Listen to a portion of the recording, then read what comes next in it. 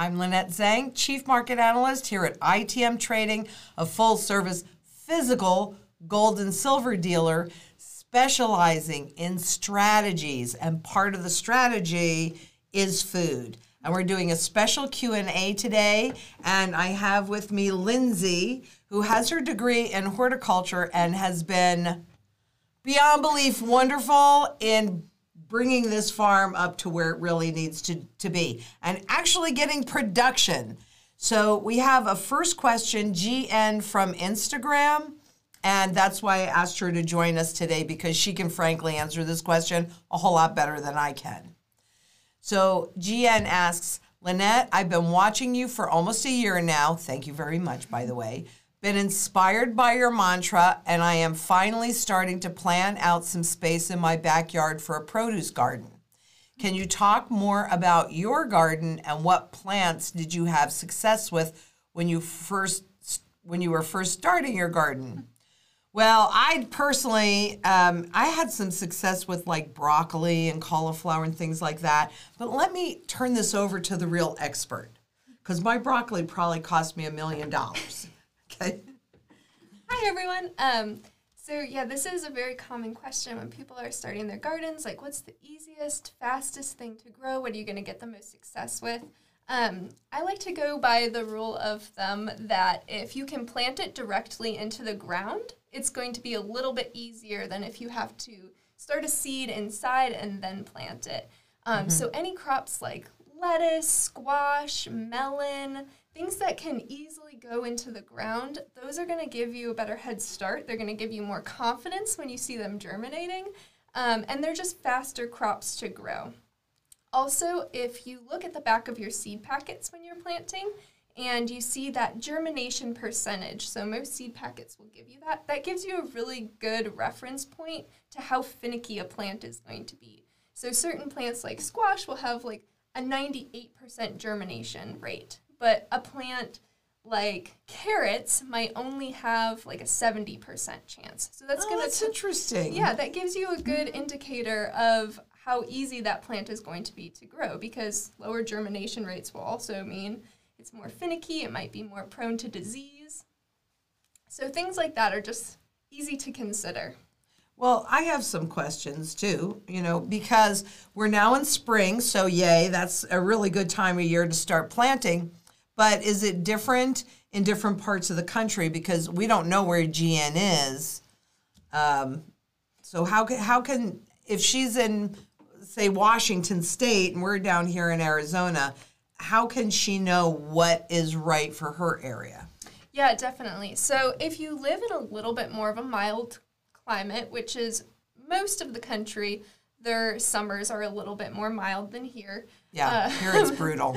So it's a little bit easier to grow more things. We're pretty limited here, especially on vegetable crops, what we can grow. But easy summer crops that'll grow no matter where you live in the United States, and most summers anywhere, are going to be your squash, cucumbers. You're going to have flowers like zinnias. Zinnias are a really good beginner flower. They're easy, they germinate, they're beautiful. They're pretty. Yeah. Sunflowers also, but also things like lettuce. So lettuce here, we only have a few varieties that will really stand the test of the summer. But in other parts of the countries, you can have a lot more liberty to plant any kind of lettuce you want. Arugula does really well, and that's a really fast crop. So, yeah. Okay. Lots of things. All right. Well, thank you so much for coming in. And if you have any garden questions or anything like that, I mean, Lindsay is amazing and Laura's amazing too. They're both co-managers of the property. And this property has truly, we should, well, you post pictures of it on Instagram, right? Yeah. So, I mean, I can't even tell you what a difference a year makes. You actually haven't even been here a year yet. And I have all the produce that I need. We have a lot that we get to donate as well. We're starting CSA baskets. I mean, it's a miracle, really, what you and Laura have done. Yeah. And I'm really appreciative. Patience, and just keep trying and see what works best for your garden. So good luck. Thank you so much. Okie doke.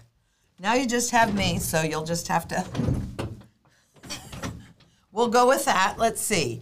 What is that next question? Okay. MS asks, what does she mean, probably mean by burning off the debt? And what I mean by that is that you're taking dollars with less value and paying that debt off with it, rather than doing an overt visible default. So that's what I mean. And Craig J asks, how is physical gold going to help during a financial crisis with a dollar that has zero value if merchants cannot purchase my gold? Doesn't that render my physical gold as worthless? The answer is no, because it's not the merchants. And I'm going to tell you, I'm not planning on taking my gold to any merchant. I will liquidate it through ITM, but there's a huge network of dealers where you can liquidate your gold anyway, jewelry shops, pawn shops. I mean, you should be working with a reputable dealer and they will buy that back. But the piece that you need to understand, Craig, is that it's not just this monetary instrument.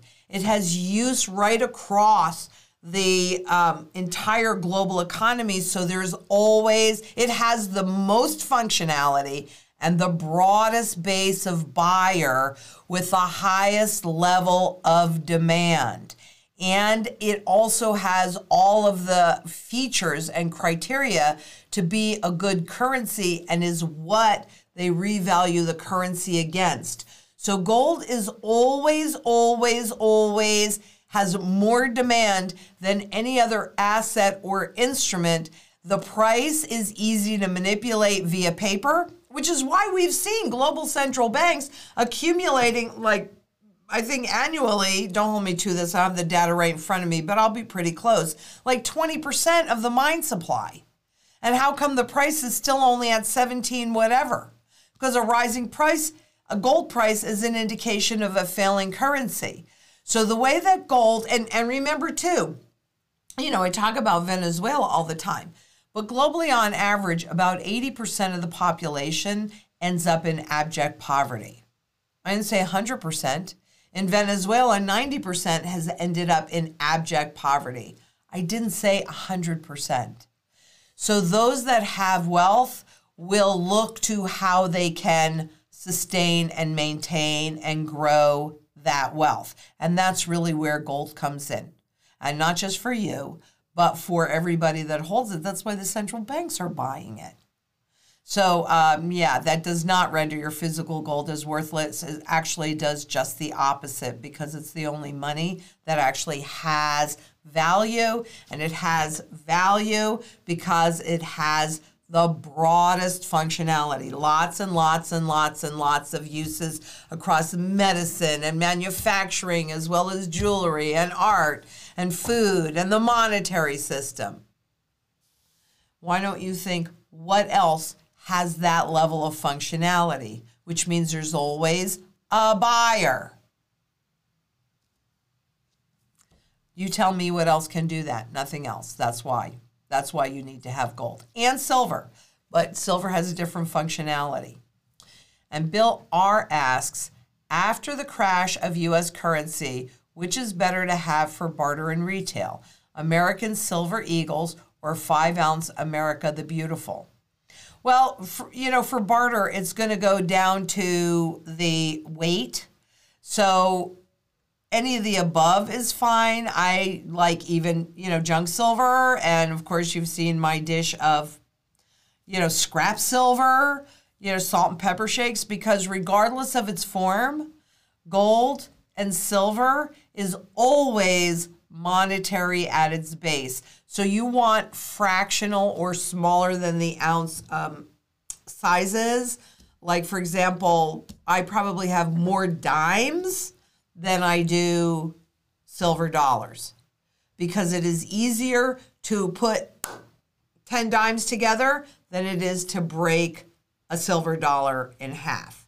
So you want a variety of sizes and a variety of forms that will all serve that barterable purpose for retail, because of course there are also lots of easy test kits out there. And of course, if you're going into a retailer, they're going to have scales.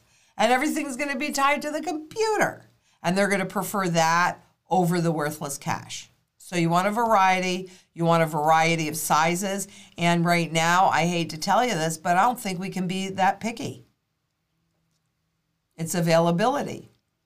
So get it soon, get whatever you can. I don't go 5 ounces is like too big to put in my pocket and take someplace. So I like smaller pieces. So if I had to choose between those two, I'd rather have the 1 ounce Silver Eagles than the 5 ounce American the Beautiful. Okay. And Jeff P asks, should I continue to hold some cash on hand? Yes. The cash is our first line of defense. And if you've taken it out of the system, that means that it's also cash in the wild. So when they introduce, presuming they continue to keep cash, because they are talking about that for a minute anyway, because they want to make this transition, right? So, but that cash will have a chip embedded that will enable it to go to negative rates. So you're holding $1, but by the time you use it, by the time you deposit it, maybe it's only worth 44 cents or something like that. Whereas the current cash, I do not know that they've put chips in the currencies yet to control that. Maybe they have that technology, maybe they don't. I don't really know. But I know that if it's older bills, those certainly do not have any chips in them, and they're classified as cash in the wild. And a retailer would be more likely to accept that kind of cash because it maintains the principal, not the purchasing power, but at least the principal, versus the kind that erodes your principal with the chip in it, the kind that erodes your principal anyway. And so the answer is yes, you should hold some cash on hand. And the strategy based upon your cost of living, your current cost of living, your goals, et cetera, if you call and talk to one of our specialists, they'll be able to help you determine the right amount of gold and silver for you to hold for yourself, because it's different for everybody, just based upon your circumstances, your goals, etc. Like I definitely have enough silver. Well, I never have enough, but at this point to my strategy, I have enough silver for myself as well as my 2 daughters, because it's important for me to help them sustain their standard of living. But not everybody feels that way. I know people that just, they're doing fine, they're okay, so I'm just going to be concerned with mine. So that's why I can't just give you a blanket answer, because my goals and circumstances are going to be different than yours. But if you call and you talk to a strategy specialist here at ITM, they can help give you that guidance after an in-depth conversation so that they understand what your goals are. And Pat asks, how will we be able to pay off a mortgage, pay taxes, buy a car, great question, etc., with gold and silver when we are using a digital currency? Will coin shops or online dealers be a viable resource? Excuse me. And the answer is yes. Just because we go into a digital currency, history has shown us 6,000 years that 100% of the time you could always convert your gold into any other currency, and therefore any other good or any other service. So I can't guarantee you that this time is not different, but 6,000 years of history tells me that this time is not likely to be different, especially the vulnerability that comes with being in a fully digitized economy, like the grid going down, hack attacks. Cybersecurity has become a huge issue. And even when we're going to the CBDCs, the central bank digital currencies, we see how our government has been handling the fallout from the most recent cyber attacks. Just talked about that yesterday, I think, or the day before, something like that. I think it was yesterday. Not great. So, the way that you're going to pay off your mortgage, pay your taxes, buy a car, buy a building, okay? Now, some of it you may do direct, because I'm telling you, if you're buying something from me, I would rather have the gold than I would the fiat. However, in many cases, that's not going to be an option. In some cases, it will. In many cases, it will not be. But because of the broad demand for gold, you will, and silver both, you will be able to convert it into the fiat money, whether it's digital or whatever it is, and then buy your car, pay your taxes, pay off a mortgage, etc. That's how you're going to do it. And if you just keep watching, I will let you know when I'm doing that for myself. And that'll be a key as to when you might want to do it. You have to do what you're comfortable with, but I'll keep you posted on what I'm doing. So that's it. No more questions for today? Wow, okie dokie then. The weather is gorgeous out there, and now you can go out, take a wonderful walk, which is so good for your health anyway, and listen to me and Eric when we do the Q&A, whatever you want to listen to, on our new podcast from your favorite podcast platform.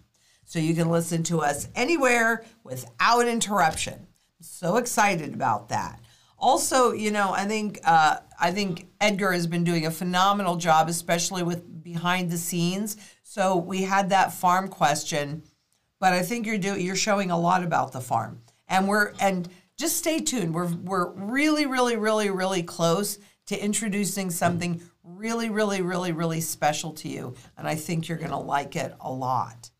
So for now, it is absolutely time to cover your assets. And here at ITM Trading, frankly, we use the Wealth Shield, which the foundation is physical gold, physical silver. But as you know, you need the whole mantra: food, water, energy, security, as well as that barter ability and wealth preservation. And community is so critically important. Maybe you don't possess a certain skill, but somebody in your community does. You possess another skill that they don't, and you come together and you help each other. And that is so critically important today and definitely tomorrow. So until then, when I'll see you, please be safe out there. Bye-bye.